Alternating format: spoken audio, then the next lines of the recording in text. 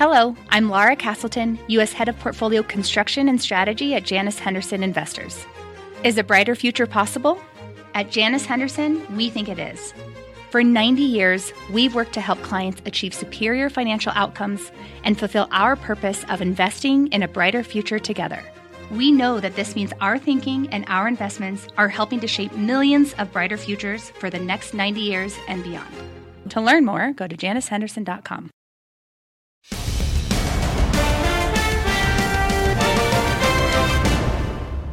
I'm Scott Wapner, and you're listening to CNBC's Halftime Report, the podcast, the most profitable hour of the trading day.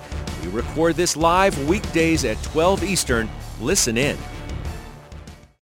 Welcome to the Halftime Report. I'm Scott Wapner. Front and center this hour, the great rotation and why one well-known market watcher says a massive rally into those so-called epicenter stocks is coming next week.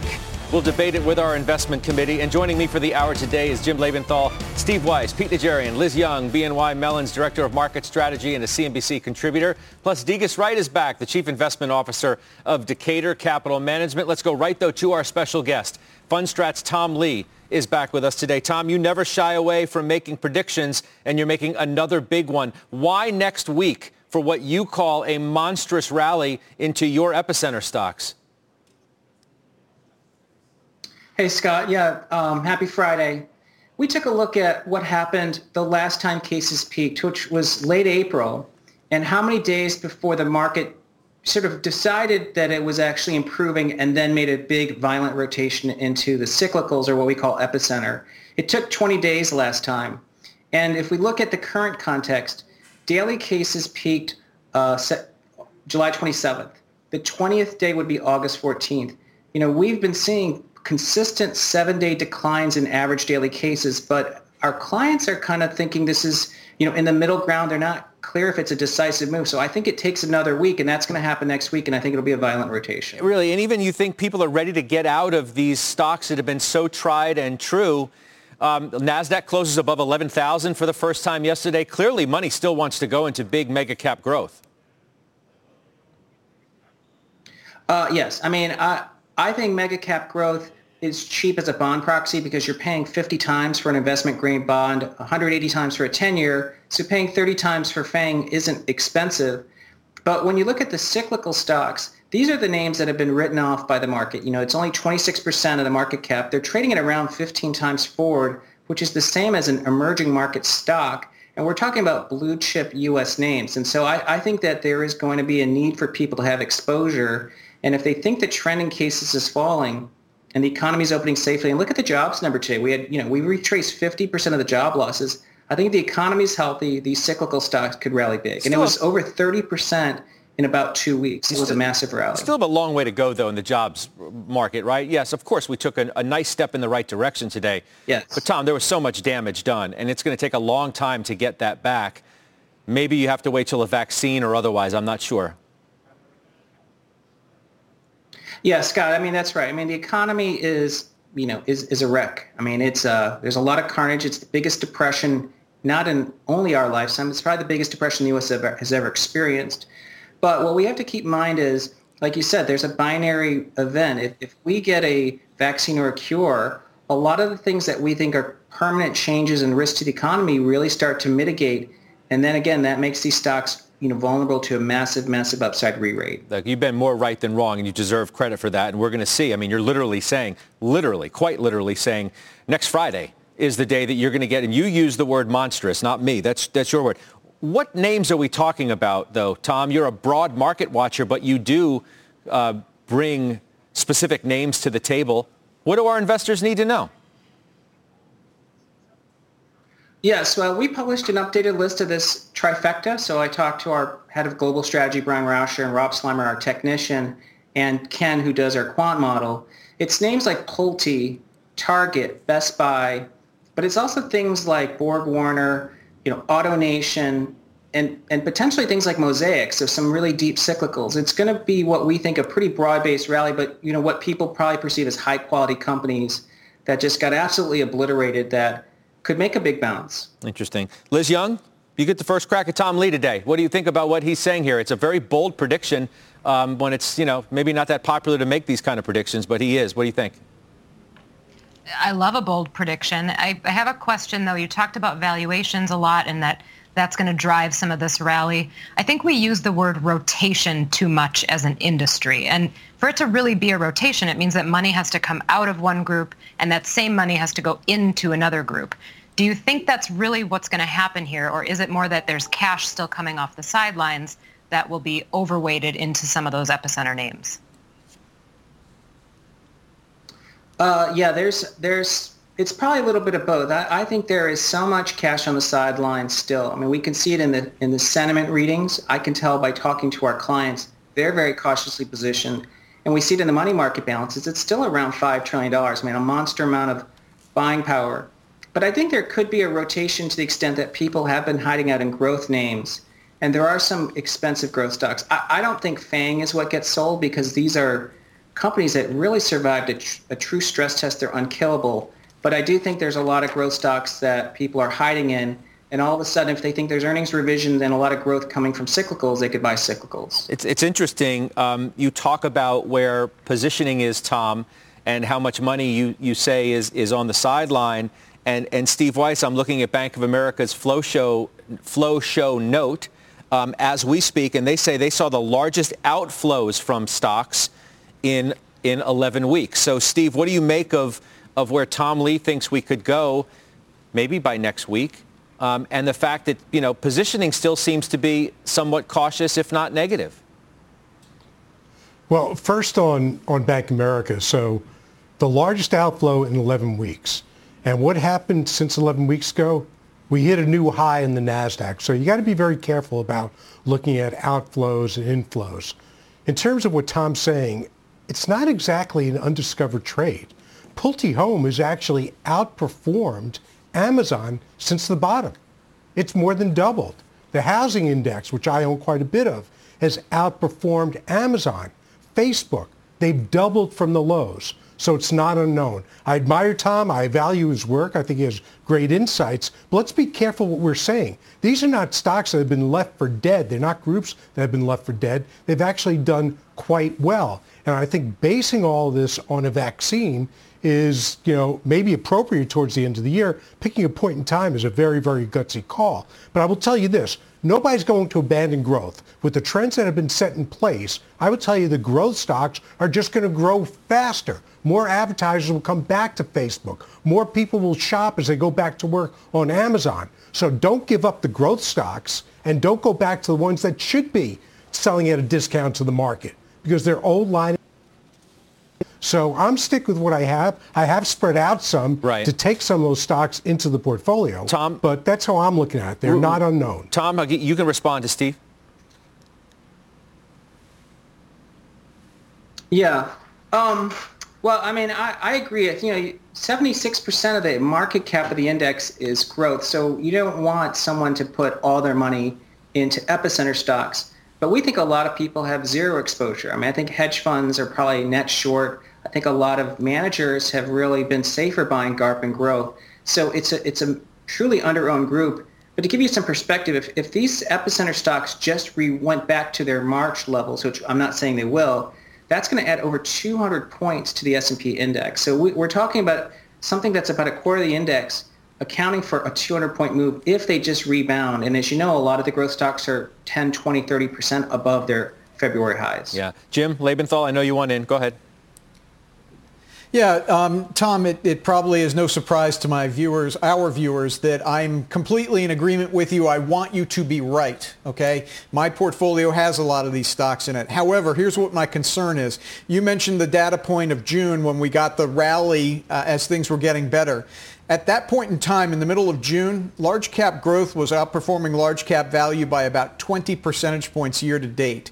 Right now, it's outperforming by 33 percentage points, meaning that you got that rally, you got that wonderful cyclical rotation, and then you gave all of it back and more. So what is to stop that from happening? Let's say we get this cyclical rotation starting next week and you ride it for 2 weeks. What's to stop it from reversing? There's been so many head fakes in the last 10 years, so many head fakes of the cyclical rotation. All great points. And that has been the fact. So, Tom, how do you respond to that? It's the easiest thing to come back to you with. Yeah, I hear you. You may be right, but you may be right for 2 weeks.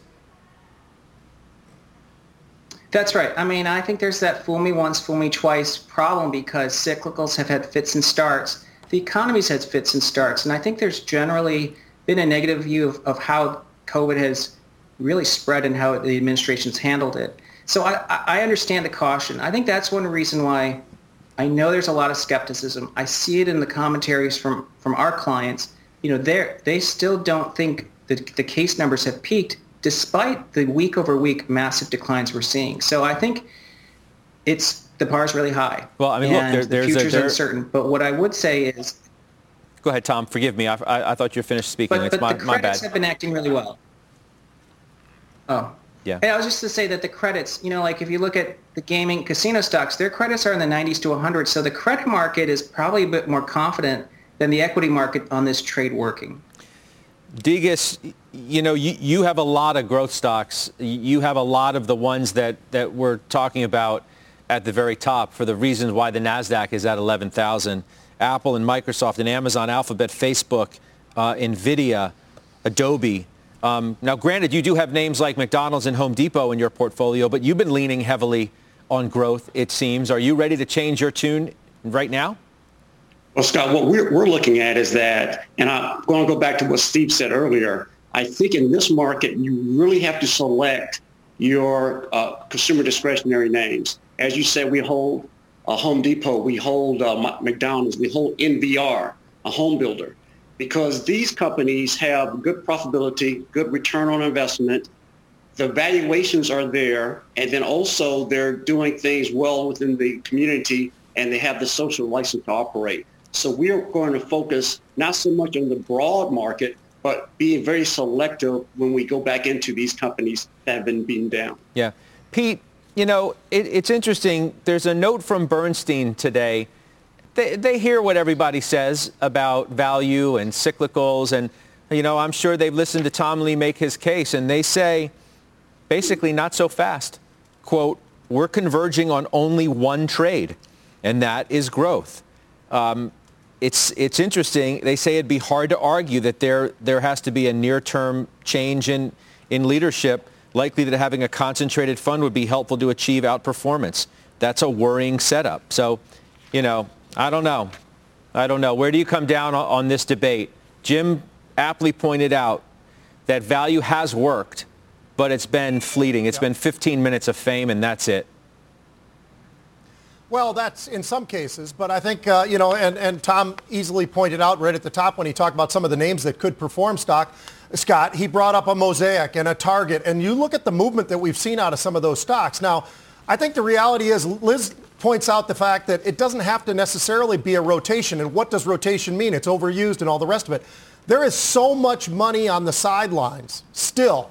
And it's the cautious side. It's a lot of folks who have definitely missed. So the fear of missing out comes into play. And so to Tom's point, Scott, I think if people decided they wanted to go in with a little bit of both, right? You have the much more conservative side, but then you want to have a little bit of growth. I could see this feeding into both. So I don't think that Tom by any stretch is wrong. I think he's actually pointing out something that's very right in front of each and every one of us, which is, hey, look, when we look at these all-time highs, and I look at the material space, and I look at gold, and I look at silver, and I look at all kinds of, the SMH, you look over at the semiconductors, all of these are hitting highs. So it's not like it's just the Power Five. It's not that it's just tech. There's biotech. There's all kinds of other elements that are feeding into what we have seen in terms of this rally, including the NASDAQ, which has gone up towards 11,000 and then through it. But the reality is there's a lot more participation than gets talked about each and every day. And to Tom's point, I think it can spread over a little bit further and a little bit further, more towards some of those conservative names that maybe hadn't performed as much but might have some upside. And Tom, look, the announcement from New York's governor that schools are going to be in person plays into the narrative that you're trying to sell that says that's why, and examples like that are reasons why you have to be involved in these stocks now. Things may still be uneven, though. My question to you is how long are you willing to wait to see if this trade works or not? Yeah, Scott, I mean, the problem with our call so far is, we've been early and early is wrong. So I'm quite nervous, about how investors are really very skeptical because at the end of the day, the market is smarter than any one of us. And so, I must be missing something. So I'm quite nervous because if the cyclicals can't rally in the face of declining cases and we get better improving economic data, and then we get some news on the vaccine, then they're truly broken companies. And even credit would have been proven wrong because credit's been pretty strong relative to the equity. So I'm very, very nervous because, I don't want to think I know what the market should be doing. The market's a lot smarter than me. Well, you made some good calls, though. As I said at the outset, you've been more right than wrong. Why don't we do this? Let's revisit this next Friday. Let's see where we are. Let's see if that rally looks like it's about to happen or in the process of, and we'll see where we go from here. Tom, I appreciate your time, as always. You have a good weekend. Great. Thanks. You too. All right. Thanks. That's Tom Lee joining us from Fundstrat. Guys, Tom's not the only one talking about these names. Degas, Jim Cramer's come out sort of with his so-called go stocks, if you will, of stocks that will, in his estimation, do incredibly well as you get closer to a return to whatever level of normalcy we're able to achieve on the other side of this. Disney, PVH, Emerson, MasterCard, Nike, PPG, DuPont, Ralph Lauren, 3M, Union Pacific, Nucor. What do you think about some of those names? You own MasterCard, so I know you like that, but talk to me. Yeah, so we agree. One of the things that we look for is that we're not just looking at a whole sector. We're looking at individual names. MasterCard is a great example. They're doing a lot of good things for profitability. They're in the top decile for what we look at for profitability for a financial company. They're doing well as it relates to the expectations. They're exceeding their earnings and sales. They're pushing forward with forecasts.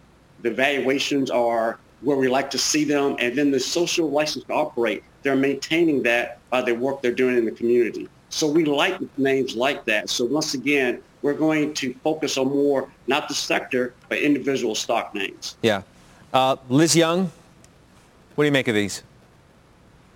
Look, I absolutely agree with Tom in the sense that we need the cyclical sectors to come in and show some strength here. What we want to see is that the market broadens out that strength. It does make me nervous when things are so narrowly led. But to Pete's point, it hasn't been as narrow as it was in the beginning. And I do think we're continuing to see a broadening out of strength. Some of the names that you have up on the board, maybe they're not the sexiest names in the market, but it would be nice to see them start to participate. And I'm optimistic that we will see some of those less sexy names actually start to take part here. And it's a good sign. Weiss, I'm looking at the notes that you gave today. And you say, why would you own any of these stocks, around Cramer's sort of go list? But you did buy Disney. Yeah, I bought Disney, and this is why I'm such a faithful viewer of the halftime report. When you started mentioning that Loeb was in Disney yesterday, I thought it'd be a great trading opportunity. The stock wasn't going to go down that news, so I bought it. And I've sold most of it, still have a tag end. To me, Disney is not that undervalued. They've got major challenges ahead. They're bleeding money on the parks. I don't see that changing. So is it a go stock when a virus vaccine happens? Absolutely. But some of the names on Jim's list are just not great performers before COVID. They're definitely not going to be great performers after COVID. I point to DuPont. I point to 3M, which is a pure commodity company. So why would I want to own those? But you don't think Nike? You don't think Nike's going to be a good performer? You don't see sort of industrial or things like Emerson or PPG, for example. If there's a willingness to spend more on a retail, why not Ralph? Why not PVH? That doesn't seem so far-fetched to me. I don't view Ralph as anywhere near Lulu, which I own in the retail space. I think Ralph is sort of like old economy, old dress, and we're not going to see Ralph again. Ralph was a very challenged performer over the last few years, and that's going to continue. So I'm not looking to buy stocks that were poor performers going into COVID, hoping something better happens to them after, because I think that's pure folly. Nike's a great stock, but I don't regard Nike as particularly cheap. And by the way, it's not that far off its all-time highs. So I don't think that's a go stock in terms of it's also going to hit the jets and go after we get the vaccine. It's interesting. There are other better values there. Pete, you think Nike's overpriced too? Yeah, I'm with Steve on that, because when you look at it, and somebody could say to me, well, Pete, Lulu trades at a higher multiple. That's true. But the reality is you start looking forward and you start looking at growth and you start looking at where was this company going into the pandemic? Where was it coming out as we get closer, hopefully, to some sort of an out from the pandemic? How are things going to change? Are people going to change what they're doing, Scott? We talk about this every single day, right? Zoom has changed the world. So if that's the case, then casual clothing is going to change even more so. People are going to get even more towards that sort of thing. So I look at Lulu as it's somewhat expensive, but the growth is there. And they haven't even really scratched the surface yet of the international growth potential that they could have, as opposed to Nike, we know how global they are. We know how well that they do in China and other places. But it just feels to me like it's overpriced. It's trading at a PE level that I've never seen before in Nike. So because of that, I'd rather go to something like a Lulu, like Steve and I are talking about. We own it. I've owned it for a very long period of time. I have no intention. I'm not even sure what news would come out that would actually have me say, you know what, I need to take this off, because I think going into the future, especially e-commerce, menswear, all of the different categories that they can go to along with the international, I think there's a lot more runway in front of Lulu right now, especially if you want to compare it to Nike. Well, I'm not telling you to take anything off. I don't think the suggestion necessarily is take something off of Lulu, but if you think we're getting a vaccine, and I think the spirit of Cramer's list is vaccine and beyond, you may want to take money out of something else and put it into one of his so-called go stocks. Let's say if you have a stock that has been a COVID winner and you get a vaccine, you may want to take some money out of one of those stocks and put it into the go list, no? No, there's no doubt about it. You'd want to put it into some part of the go list. I don't know that I'm with Steve a little bit on this in terms of I don't know that that's my go list, though. I think there might be other names out there. Tom Lee talked about a couple of those names. He talked about a Target. He talked about Mosaic. Those are names that I own already. I like those names, and I do think there's more upside, especially when we get past and we start to see maybe some light with the vaccine and all the rest of it. But that also feeds into Steve's point about Disney. I mean, Disney does make total sense. Right now, you're just riding on streaming, and you're waiting for a vaccine for all of the other entities that they need to have work in the right way. So right now, you're kind of basically on a hope strategy when we get that vaccine, and we don't know the timeline for that, so that's what makes that a little bit more of a dangerous play. But I still like Disney. I think they do a great job, and they've always had great management. So, Jim, if you want to add Scott, a name. Yeah, quick, Weiss, what? Let me just make one point. My point is the vaccine, when it comes, is not going to be a vaccine for bad companies or companies that underperformed pre-COVID. It's going to be a vaccine for COVID. You take a look at UPS or FedEx that are coming out of this stronger. Why? Because that behavior of buying online has been much stronger. So these companies which were challenged before now are able to raise price. They're stronger. That strength will continue. Jim Lebenthal, you have something you can add to the list, and it's Dover. You bought it. Yeah. So look, you look at this list and you see the industrials. Industrials are starting to come back. So he's got Emerson Electric. I've got Dover. PPG is somewhat in the housing market. I got Sherwin-Williams. That's running. Here's the thing. I like this list, Scott, but if you really think a vaccine is coming and you think you're getting back to normal, then my question is, where's the financial stock on here? Why isn't Goldman Sachs on here? Why isn't Bank of America on here? Or if you really want to be provocative, and I like to be provocative, where's an energy stock? If you think we're getting back to normal because a vaccine is coming, and God, I hope so, why isn't Chevron Texaco on here? Well, I mean, back to normal is all relative. I mean, what is normal going to be? Yeah. Interest rates, I mean, you got a 10-year at 53 basis points, something like that. Rates are going to remain low for a long period of time, whether we get a vaccine or not. Remember the Goldman Sachs article. Remember the Goldman Sachs article from yesterday, and this is the thesis. I'm not saying they're right or wrong. I'm saying this is the thesis, that if you get a vaccine, you're actually going to get a return to normal. That is a thesis. We don't know right now whether it's true or not. But what I'm saying is, if that's in your playbook of a vaccine cures ills, I'm not saying go buy some crummy shale producer or buy some, regional bank, but at the top of those sectors, at the big money center banks or the big super major integrated oils, if you want a vaccine play, that's where you're going to get the bang for the buck. Pete, you have several moves that you made, and I don't want to gloss over them. Can you tell us a little bit about, so you bought the metals and mining ETF. We obviously know, gold and silver has been off to the races, and I'm assuming that that's the play.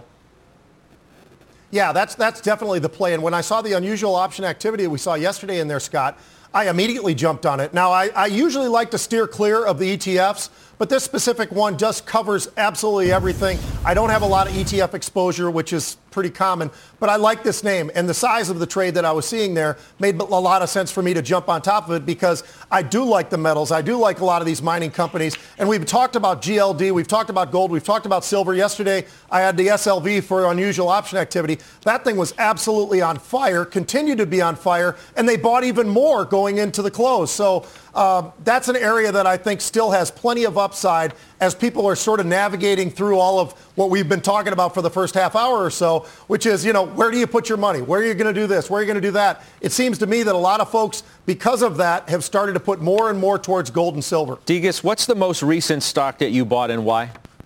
Yeah, and this goes back to the consumer discretionary. We bought Ross Stores, with the concept being is that as the recovery gets further along, these types of retail stores will make a recovery. Once we started looking at the various options out there for us or selections, we said that Ross has a very solid profitability profile. It was in top decile for our profitability for retail stores. We looked at the expectations. Expectations were pulled back a little bit given where we are in the COVID, but we're looking for that to be improved going forward. And then also valuations. We really like Ross Stores valuations. So this is upon that play that we were talking earlier with Tom about, is that you have to select where you're going to put your dollars as it relates to retail stores. And we really like the Ross, and they're maintaining the social license to operate. So that's an example of a placement that we feel really good about in the retail space. Which is why, Pete, why does it have to be what it sounds to me?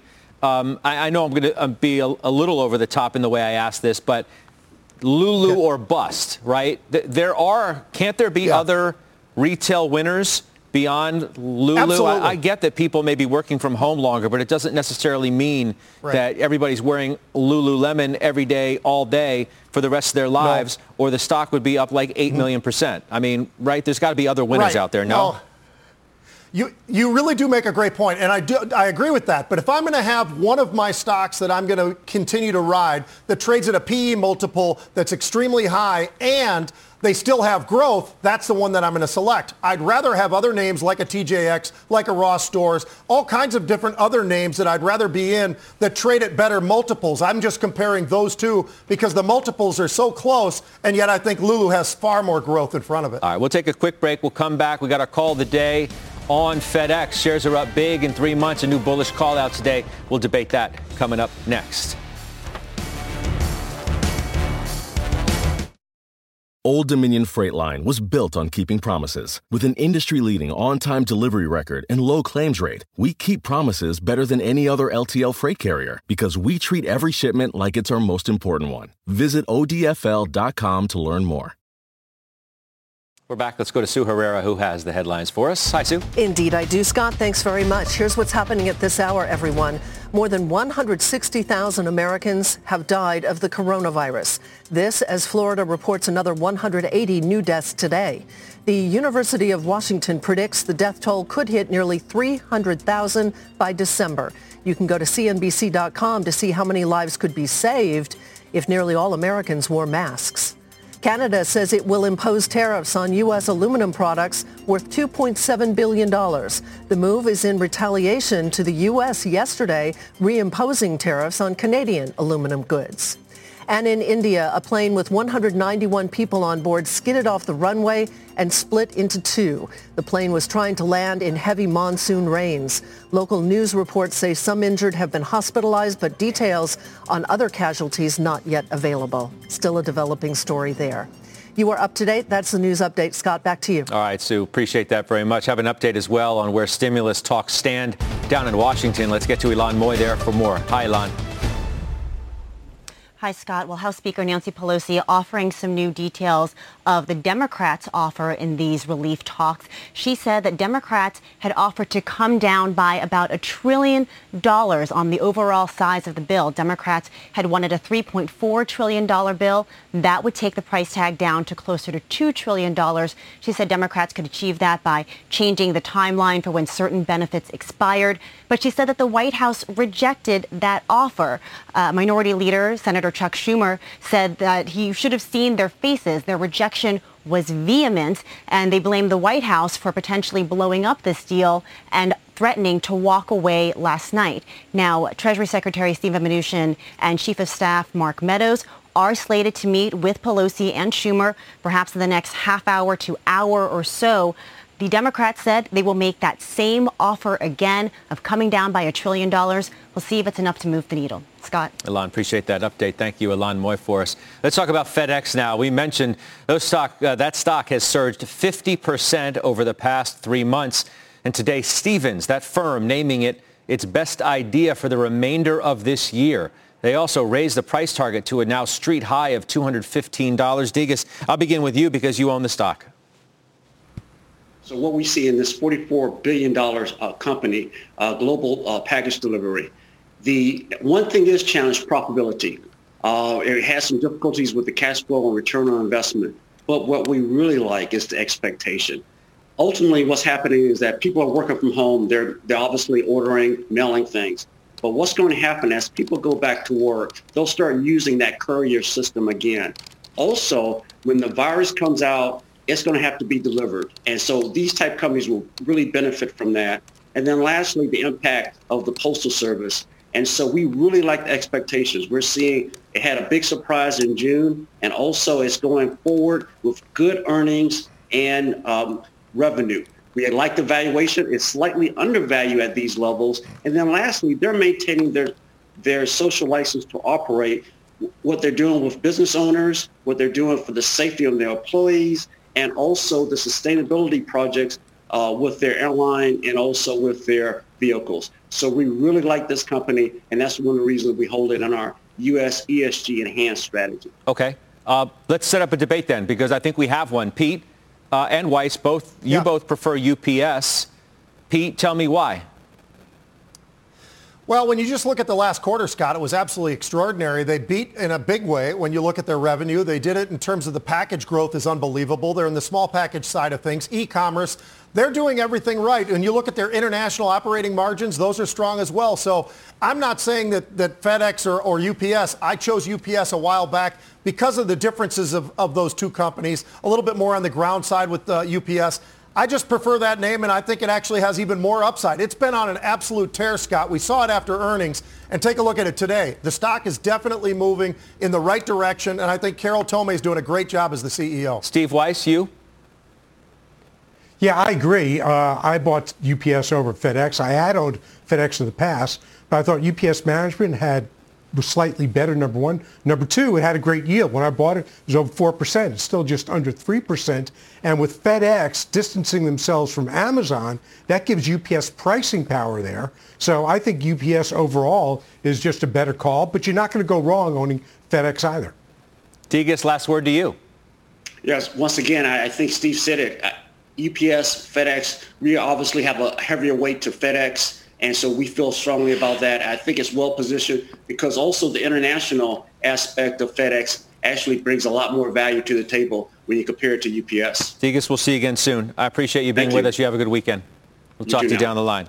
That's Degas Wright joining us. All right, let's bring in Rahel Solomon now. She's tracking a number of stocks moving on earnings. Hi, Rahel. Hi, Scott. So let's start with Dish. The earnings call is actually happening right now. We're watching for any major headlines there, but we can tell you that the stock is up. After a better than expected quarter, last I checked, it was up about 3%. 2.5% now. Scott, one stock that is not doing well is Datadog. That is down almost double digits, more than double digits, in fact, close to 15%. That said, it's been a big winner in the stay-at-home trade, up more than 100% year to date. And some analysts think there's even more room to run. Both Needham and Credit Suisse raising their price targets today, year to date up about 103%. Dropbox also under pressure. So the company did benefit from increased demand amid the work from home trend, with the CEO saying in the last hour here on CNBC that he expects part of that shift to remain even when things return to normal, Scott, whatever normal will be in the future, as you just talked about. And Uber down more than 5%, on pace to snap a 5-day winning streak. CEO Dara Khosrowshahi also saying on CNBC this morning that the recovery for their rides business, it's a bumpy one, although Uber Eats is growing at, quote, unprecedented rates. Scott, quite a big day for CEO interviews on CNBC. I'll send it back to you. Yep, as usual. All right, Rahel, appreciate that very much. Thank you. Pete, all right, you're in Uber. Yeah. Dropbox. Yes. Dish. Yes. Talk to me. Yes.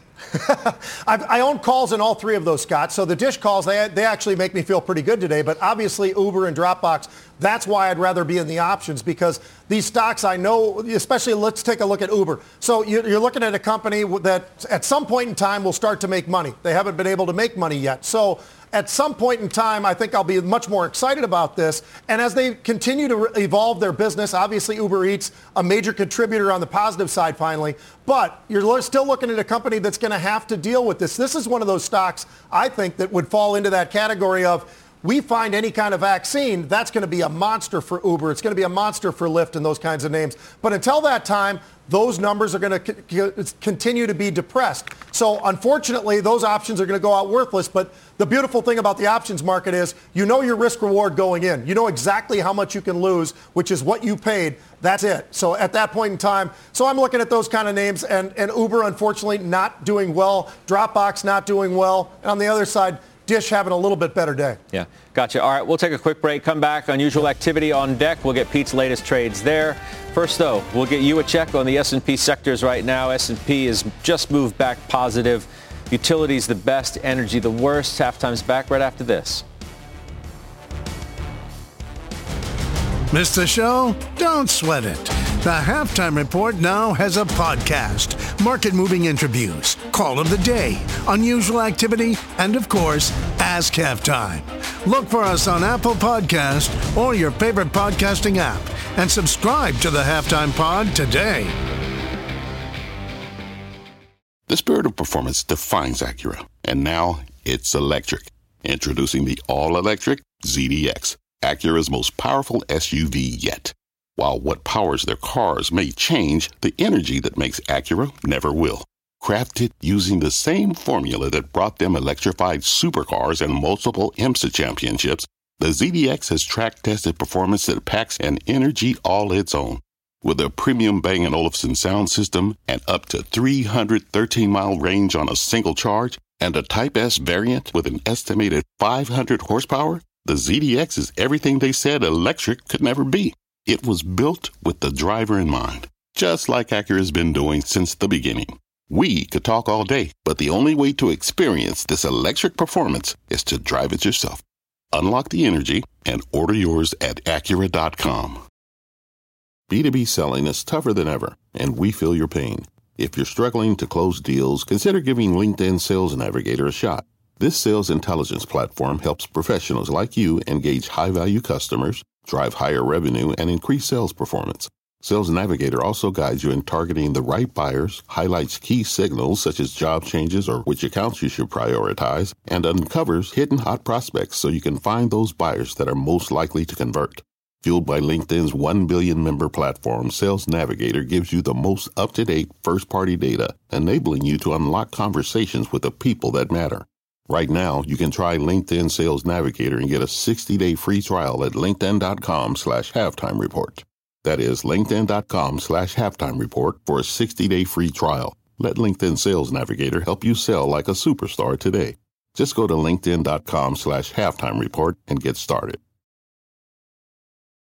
It is time to answer some questions. Pharma Jim, you are up first from Brandon in Boston, Massachusetts. I'm 24 years old, have roughly $10,000 to invest. Do you recommend putting a couple thousand into a few stocks or a few hundred into a basket of stocks? Good question. What's the answer?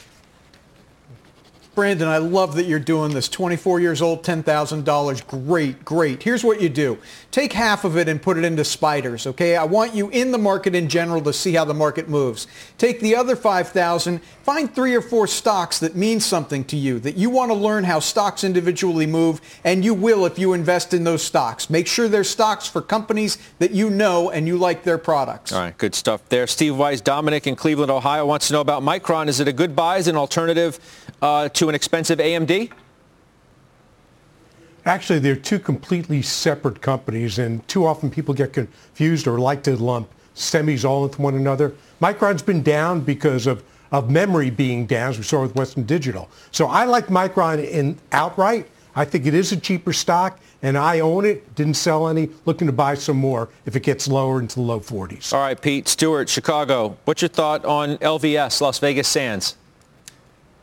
Yeah, I bought this one, Scott, thinking that there was going to be all kinds of upside. There hasn't been. It's basically been flatlined since a small, minor recovery since the March lows. So I continue to hold on to it for now. I continue to sell calls against it, but I'm definitely disappointed right now, at least in the early results. And I think at some point in time, it's going to start moving back up to the upside. I like this particular area, the casinos, but unfortunately, there's a lot of pressure still on these guys. But I think as long as you're willing to hold it for that nice break to the upside, I think it's well worth it. All right, Liz, to you. Benjamin in Massachusetts. Should we be bearish on bonds?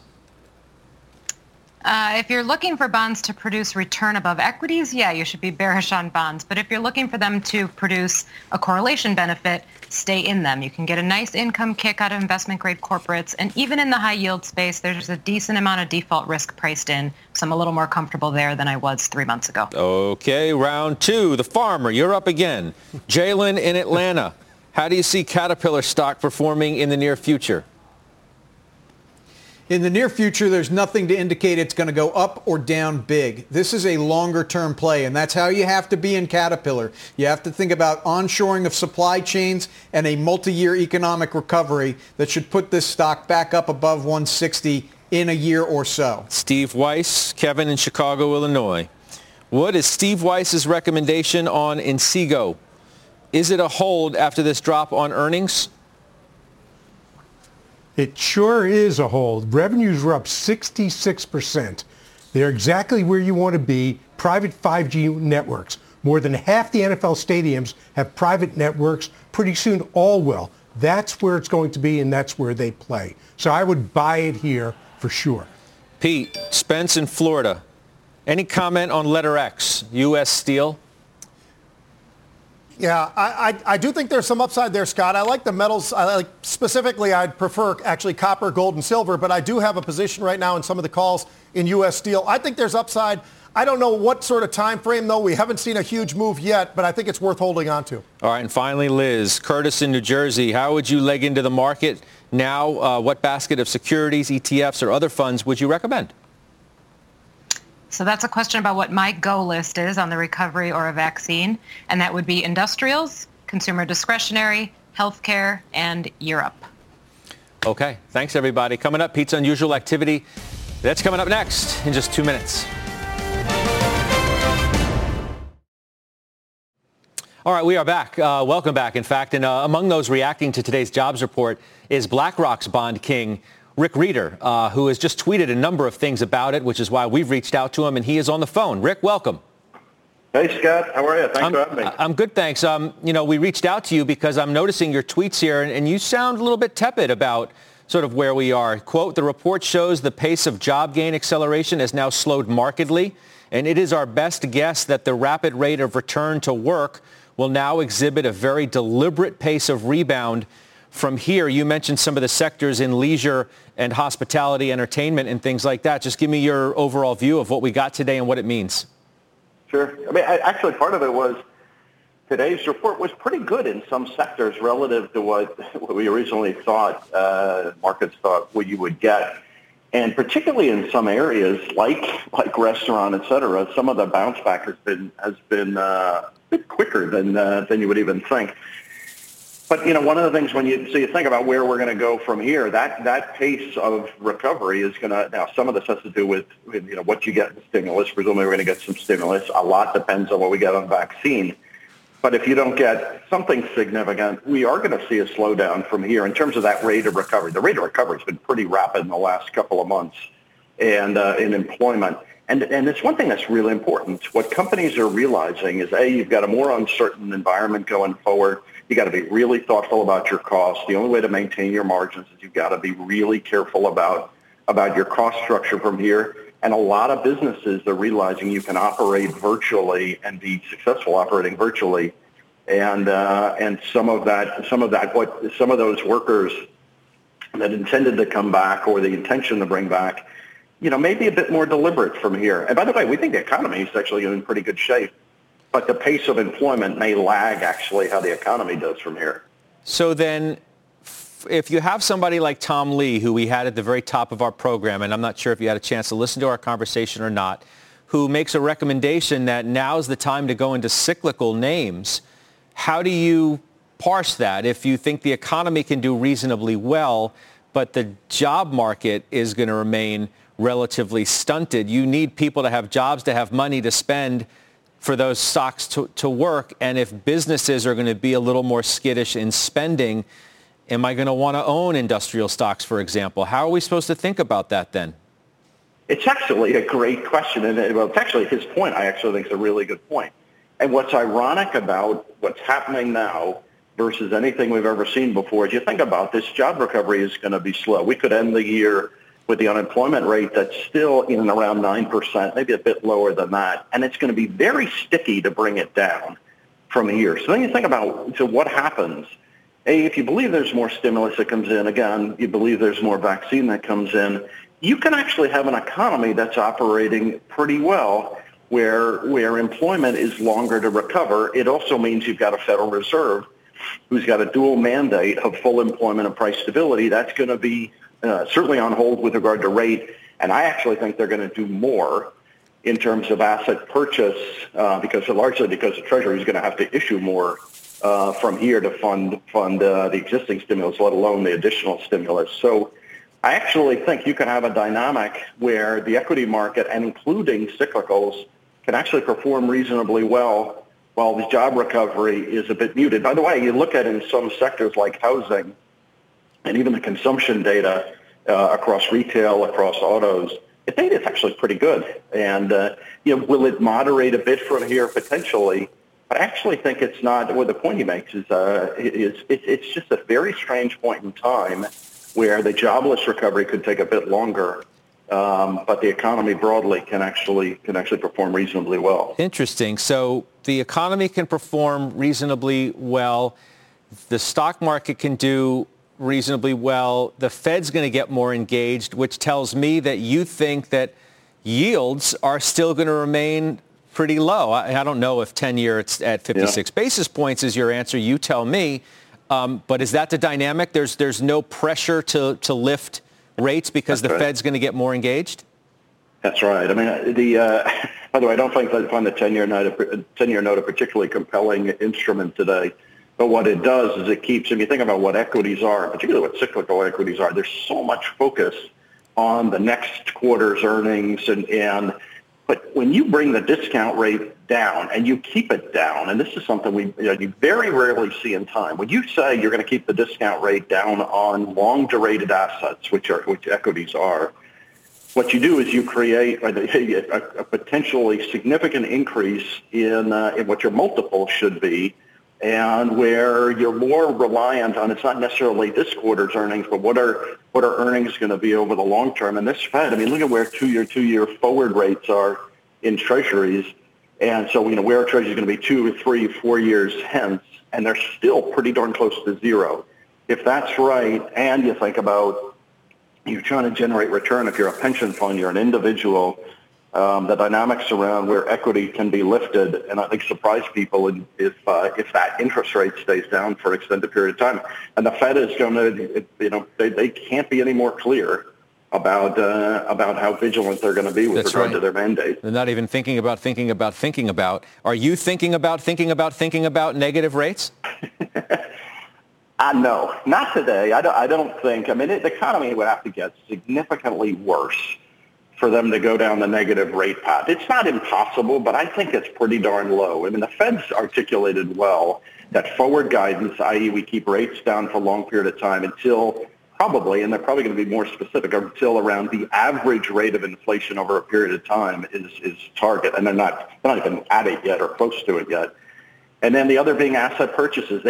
People underestimate, they've got a lot of room of what they can do in terms of asset purchases. I think those two tools are the ones they're going to utilize well before they ever consider negative interest rates.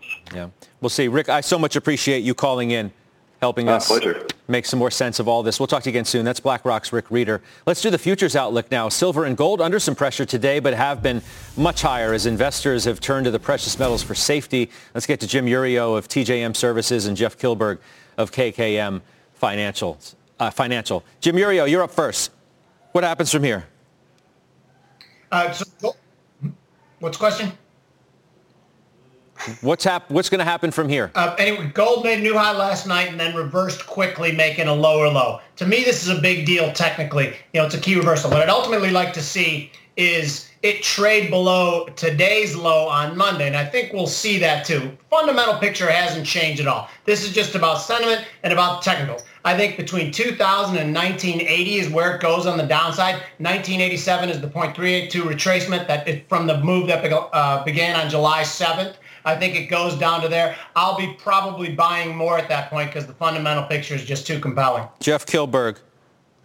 Well, it's interesting, Scott. Certainly gold, that's the precious metal that Jimmy loves, and he expresses that love for gold in his vast array of pinky rings. But what we're seeing in silver, the higher beta trade, up nearly 65% year to date. We've seen most of that move in silver just in the last 3 weeks. So to Jimmy's point, I agree. The fundamental move in the precious metal is there, but silver's going to be interesting because it kissed $30 last night, and it seems to be wanting to go back up and touch 30 and go to 35. All right, good stuff, gents. Have a good weekend. We'll see you on the other side. We'll take a break. We'll do final trades straight ahead on the half.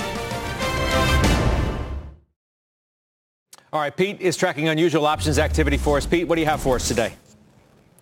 Well, I'm going to start off with Snap, which we've done many times before, but take a look at what Snap's doing and Facebook in reaction to TikTok right now. So Snap, when it was trading just underneath $22 a share, Scott, they bought 17,000 of the August 22.5 calls. They were going for about 60 cents. So that was a really big buy. That happened early in the session. And so I like this one. This goes out about 2 weeks. I'll hold on to it. Hopefully we get a nice spike to the upside. Second one is Jumaya. Now, I've never seen this stock before. Jumaya Technologies is e-commerce out of Germany, but it's for e-commerce of Africa. So what we're seeing there is really unusual because they're buying the August 30 strike calls. Stock was trading 18.5 or thereabouts. So they're buying the August 30 calls, looking for something big. They do have earnings next week, so maybe that's the sign. But they bought about 4,000 of those. Very aggressive buying. I'm in that one as well, and I'll be it probably through earnings, maybe 2 weeks. Good stuff. Thank you, Pete, for that. Liz Young, final trades. You are up first.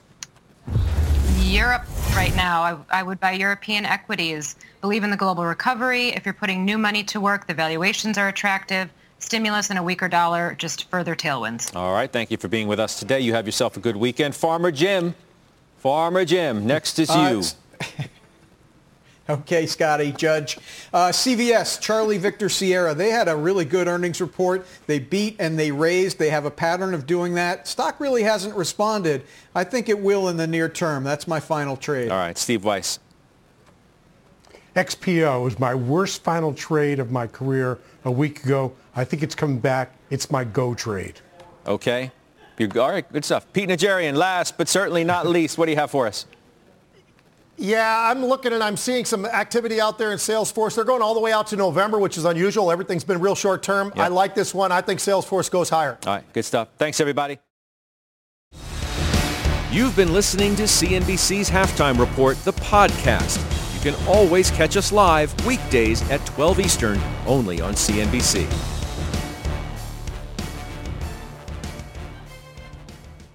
Shopify is the global commerce platform that helps you sell at every stage of your business. With the internet's best converting checkout, 36% better on average compared to other leading commerce platforms, Shopify helps you turn browsers into buyers. In fact, Shopify powers 10% of all e-commerce in the U.S. Sign up for a $1 per month trial period at shopify.com/podcastfree. All lowercase, shopify.com/podcastfree, shopify.com/podcastfree.